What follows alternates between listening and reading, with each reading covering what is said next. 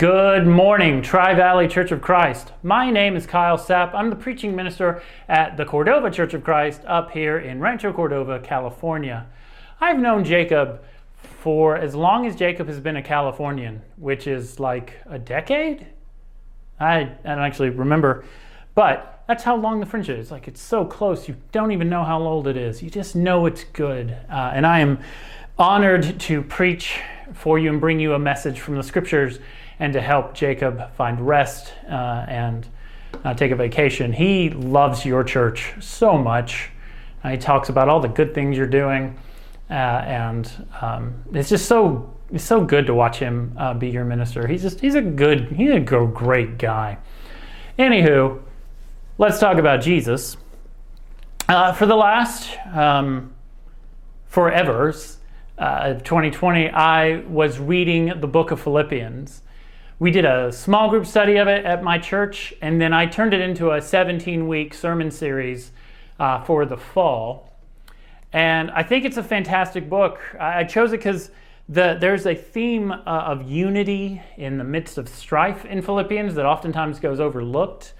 Normally when you think of Philippians, you just think of it's the joy book, but there's so much more to that book. And I want to encourage you to, if you haven't found a book of the Bible to read just yet for 2021, maybe start with this book. And today, I want to tell you about a couple of themes that are within this book that then kind of help you see why this book could be such a blessing for your life in the words that Paul offers to us.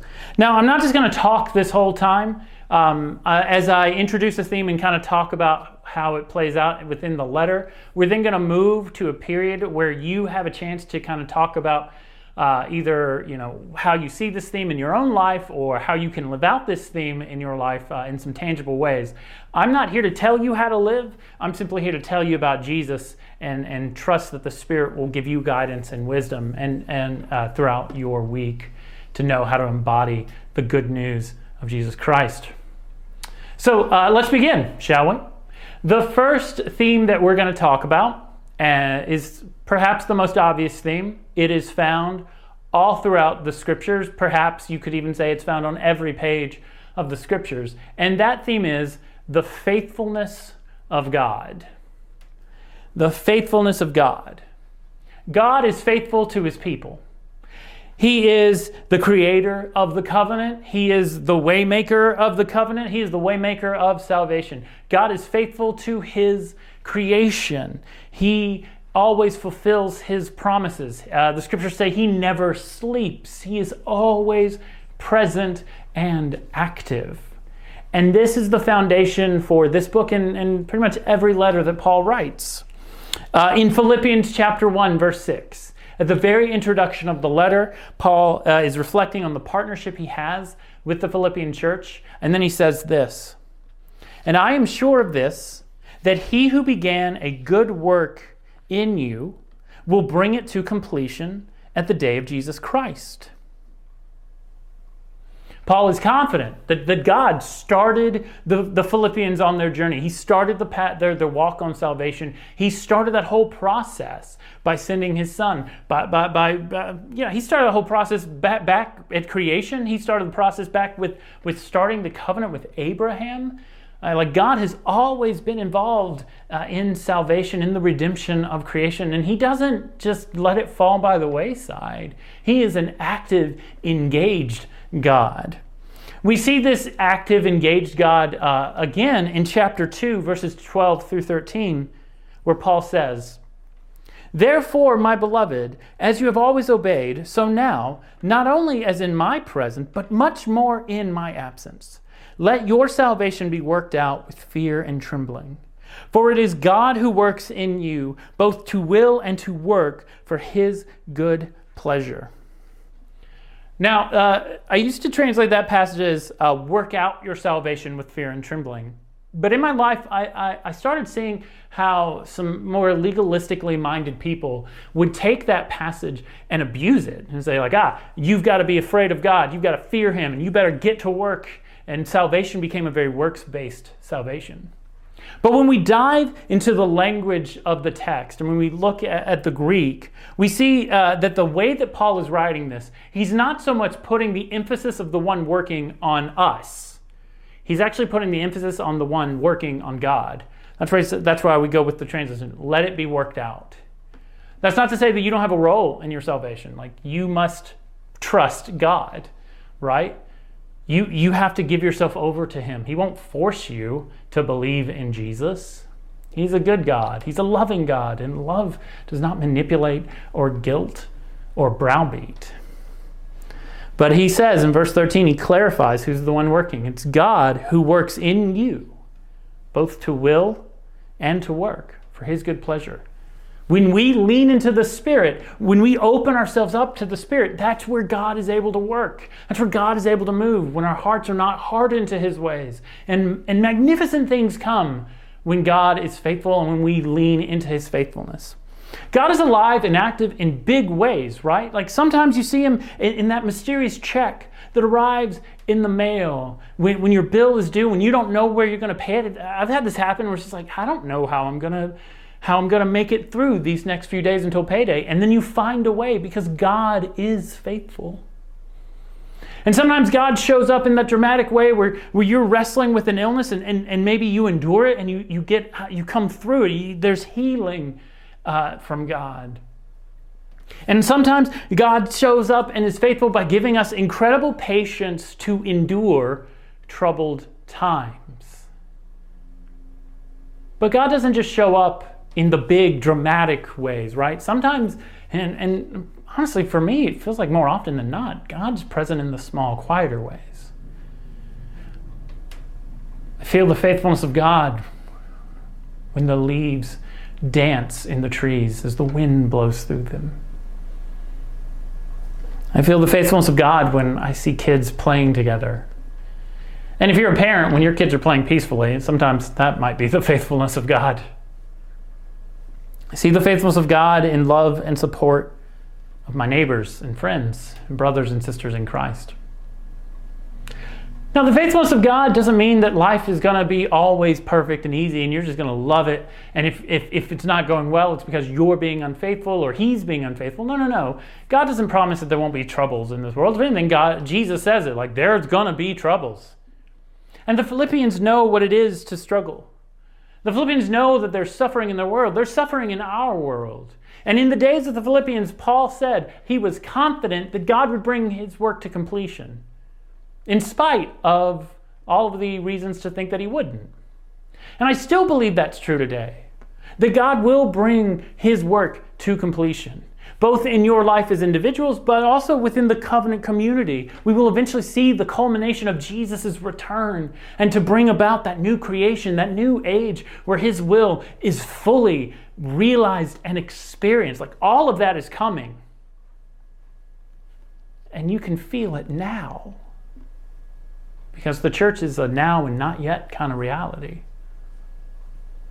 So, now it's your turn. I want you to take the next few minutes, and we're going to put a timer up on the screen so you know how long you have, to talk about 3 ways you've seen the faithfulness of God in your life.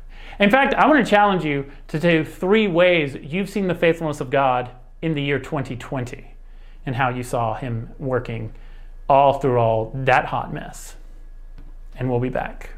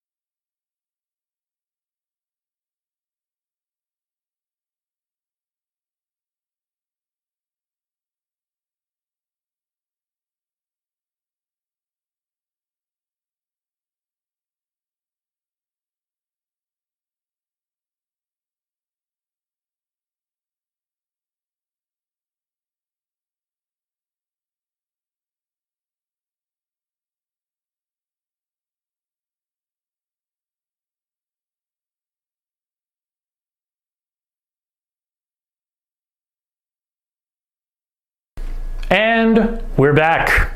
So now we move from the theme of the faithfulness of God to the next theme, which is the fruitful partnership of love.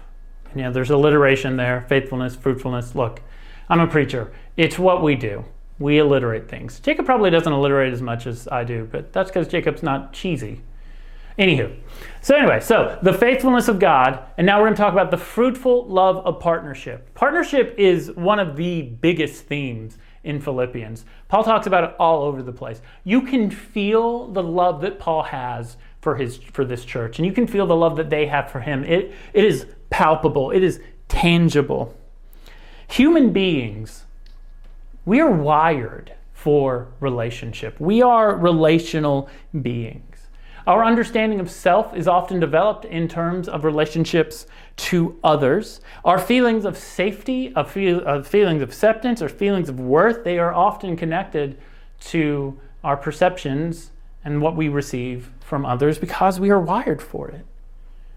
Even the most introverted of us introverts are not wired for non-relationships. They're just not wired for relationships like an extrovert is. There are different ways, and that's okay. But we are all wired for intimate, interdependent relationships with each other. We are all wired for this through Jesus.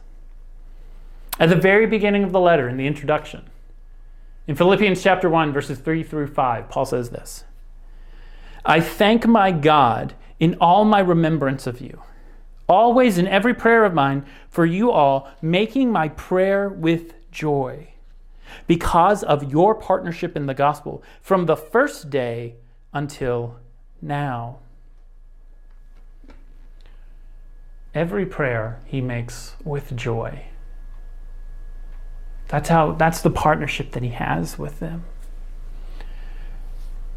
Now, we all have people in our lives that we pray for, but sometimes we don't pray for joy or with joy.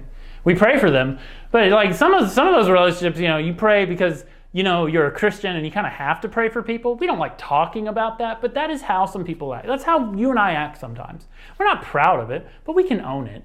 And I point that out to say that what Paul is experiencing with the Philippian church is the exact opposite of that. He doesn't pray for them because he's forced to. He's like, well, I'm a follower of Jesus, so I gotta pray for the Philippians. No, when he thinks of them, his life is lighter. Food tastes better. Time moves by so quickly. That's how connected they are. And part of the reason why they're connected is that they were partnering with him from the beginning. But it's more than just from the beginning. In chapter 4, verses 14 and 15, Paul gives us this little bit of information. Yet it was kind of you to share my trouble, and you Philippians yourselves know that in the beginning of the gospel, when I left Macedonia, no church entered into partnership with me in giving and receiving except you only. Did you catch that? There were other churches in the area of Macedonia, but they wouldn't partner with Paul. Maybe they didn't trust him. Maybe Paul didn't trust them. It's hard to know. We don't know. But one church stood when the rest wouldn't, and that was the Philippian church. There's so much joy in this relationship because he stood with them and they stood with him when no one else would. They're his ride or die church. And we all need ride or die relationships in our life. And the way you live into that, and Paul will talk about this more and more, there at the heart of Philippians is this great song in chapter 2, verses 6 through 11 that talks about Jesus being, though he was by nature God, he did not consider equality with God something to be exploited. But and you should go read that song in your own time. But leading up to that, this is what he says in chapter 2, verses 3 through 4. Do nothing from selfish ambition or conceit, but in humility count others more significant than yourselves. Let each of you look not only to his own interests, but also to the interest of others. And there he talks about Jesus, who, though he was by nature God, he did not consider equality with God something to be exploited, something to be taken advantage of. But instead, He humbled himself and made himself nothing and took on the form of a human, and being found in human likeness, he became a servant. He became obedient even to death on a cross. And therefore God exalted him and gave him the name that is above every other name, that at the name of Jesus every knee should bow, every tongue shall confess on heaven and earth that Jesus Christ is Lord. He does all of that like to model, like this is how you find life. You die to yourself. This is how you find ride or die and create a ride or die community, intimate friendships, when each of the people involved stop caring just about themselves and start caring about each other.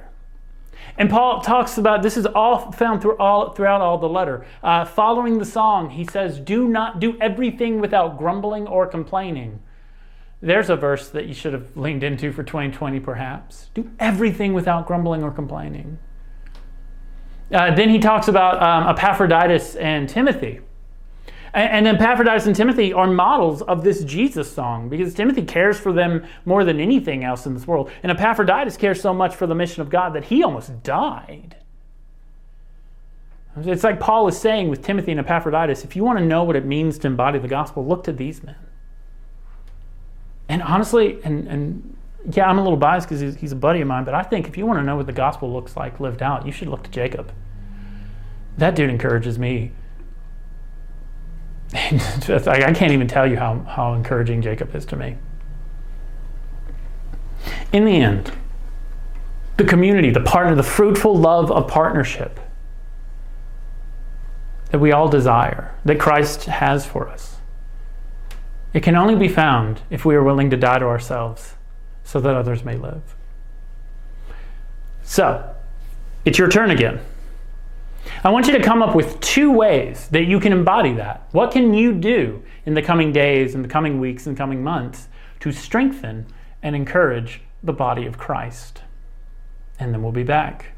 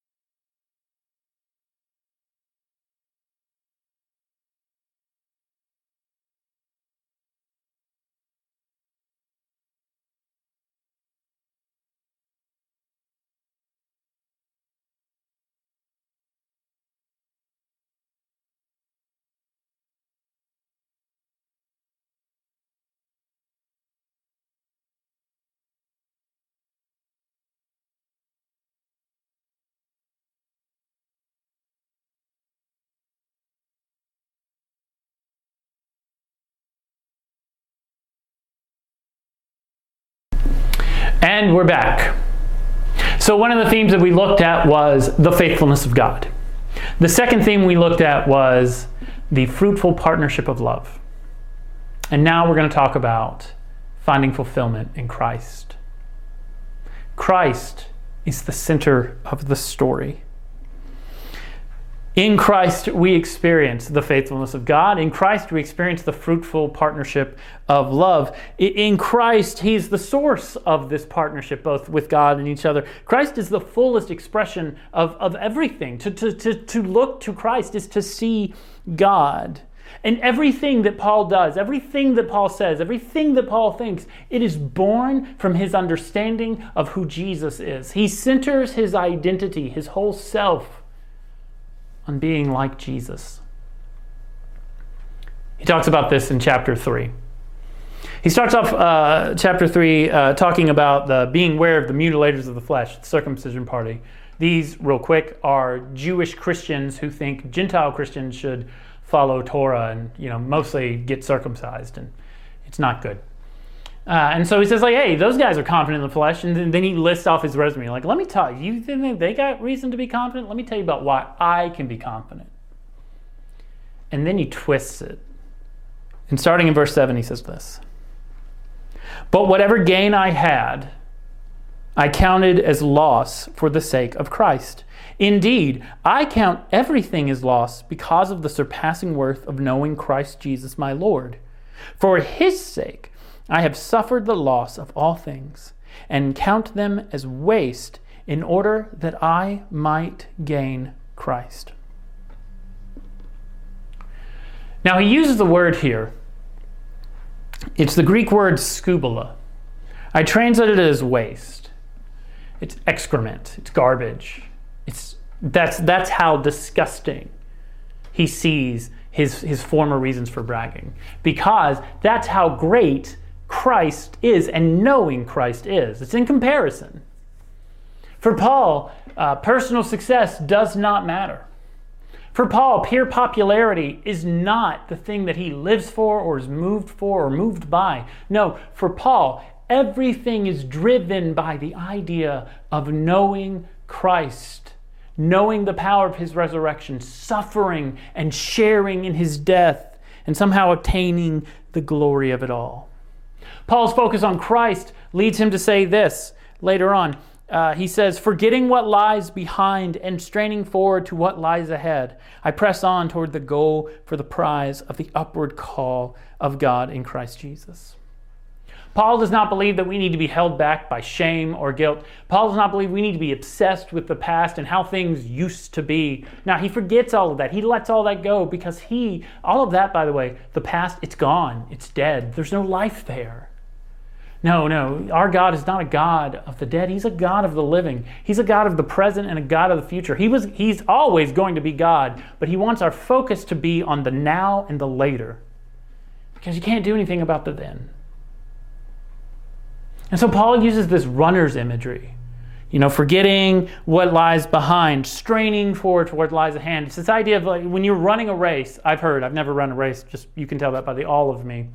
But when runners are running and they see the goal, they see the end, they see the victory, and they're like, oh, I'm so tired, I'm so worn. But then they find that strength to persevere. That strength, by the way, for a Christian is the Holy Spirit. In those days that you're tired, you don't grab yourself up and pull by your bootstraps. No, you lean into the Spirit. And the reward, by the way, is heaven, but it's not just heaven. For Paul, it's being like Jesus. For Paul, if you want the reward, the upward call is to experience eternity now. And you experience eternity now by living out the way Jesus lived. By serving, by loving, by being peaceful and patient and kind and gentle and self-controlled. Because our God is the God of now and the God of later. Because our mission is for now and also for later. Paul you could probably sum up this finding his fullness in Christ in chapter 3, verse 20. He says, but our citizenship is in heaven, and from it we await a Savior, the Lord Jesus Christ, who will transform our lowly body to be like His glorious body by the power that enables Him even to subject all things to Himself. That idea of citizenship would have been really important for the Philippians because Philippi was a Roman colony filled with veterans. And Paul's use of that word citizenship is very intentional. He's saying to them, hey, that feeling you have of how you're a Roman and that pride that you have from being in the Roman army, that feeling, that's how you should feel about Christ now. That your sole identity is not being found in the culture around you, but it's being found only in Jesus. And because of that, we know that we have a Savior, we have a Lord who's coming to redeem all things. To take our lowly bodies and make them glorious bodies, that we will live this new way of existence. Like that's the joy and the hope and the beauty of the resurrection. And it's the resurrection that leads Paul and leads us to saying, like, our citizenship's not of this world. It's of the world where God's will is fully realized. Now, you should know that Paul didn't wake up one morning and just completely get all of this. Paul didn't just instantly, boom, Jesus, got it all perfectly mapped out. Huzzah. Paul wasn't perfect. Paul had his flaws. Paul had his mistakes.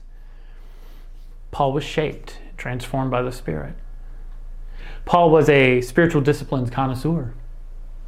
He was well-versed in reading and studying the scriptures. He was well-versed in a variety of ways of praying. He was well-versed in fasting. He was well-versed in serving other people. If you want your faith to deepen, if you want to lean into the Spirit, if you want to open your heart up to God, there are things that you can do that do that. Spiritual exercises, spiritual disciplines, forming healthy habits lead to healthy living. And it's just like your soul and your body, they're intertwined. So like if you want to make your body healthier, you eat right, you exercise, et cetera, et cetera. If you want to make your soul healthier, you eat right and you exercise in the Spirit. And so one last question for you. What's one habit that you can do or start or continue that can help you find your fulfillment in Christ?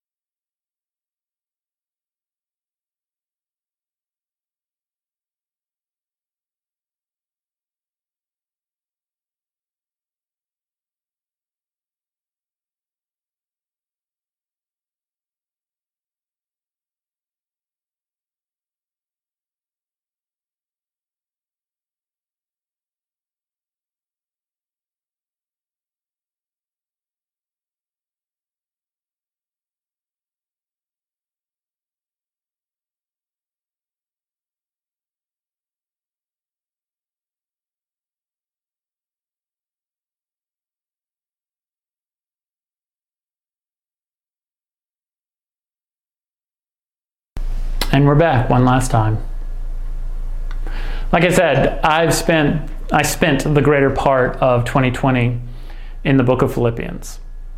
And one of the practices that I developed through reading it, or not through reading it, but alongside it in tandem, I guess, is this practice of sitting quietly every day. Taking some time to just be. And part of the reason that I do that is to experience presence and not worry about the later or the past, and just be here and now. And if 2020 taught me anything, it's the value of presence. Not worrying about the future, not worrying about the past. You don't have those things anyway. Like, those are all hopes or fantasies. But you have now. And that's contentment, is to be okay in now, good or bad, knowing that Jesus Christ is Lord regardless of the situation. And He's got us. So if you're looking for a book, I hope you'll read the book of Philippians this week and spend some time in the coming weeks with it. I hope you see the faithfulness of God. I pray that you will find ways to strengthen and encourage the body in Livermore, California. And I believe that you can find at least one, if not more, habits that will help you find the fulfillment in Christ. The fulfillment that you long for, and the fulfillment that Christ longs for you. Thank you for this time. God bless you all.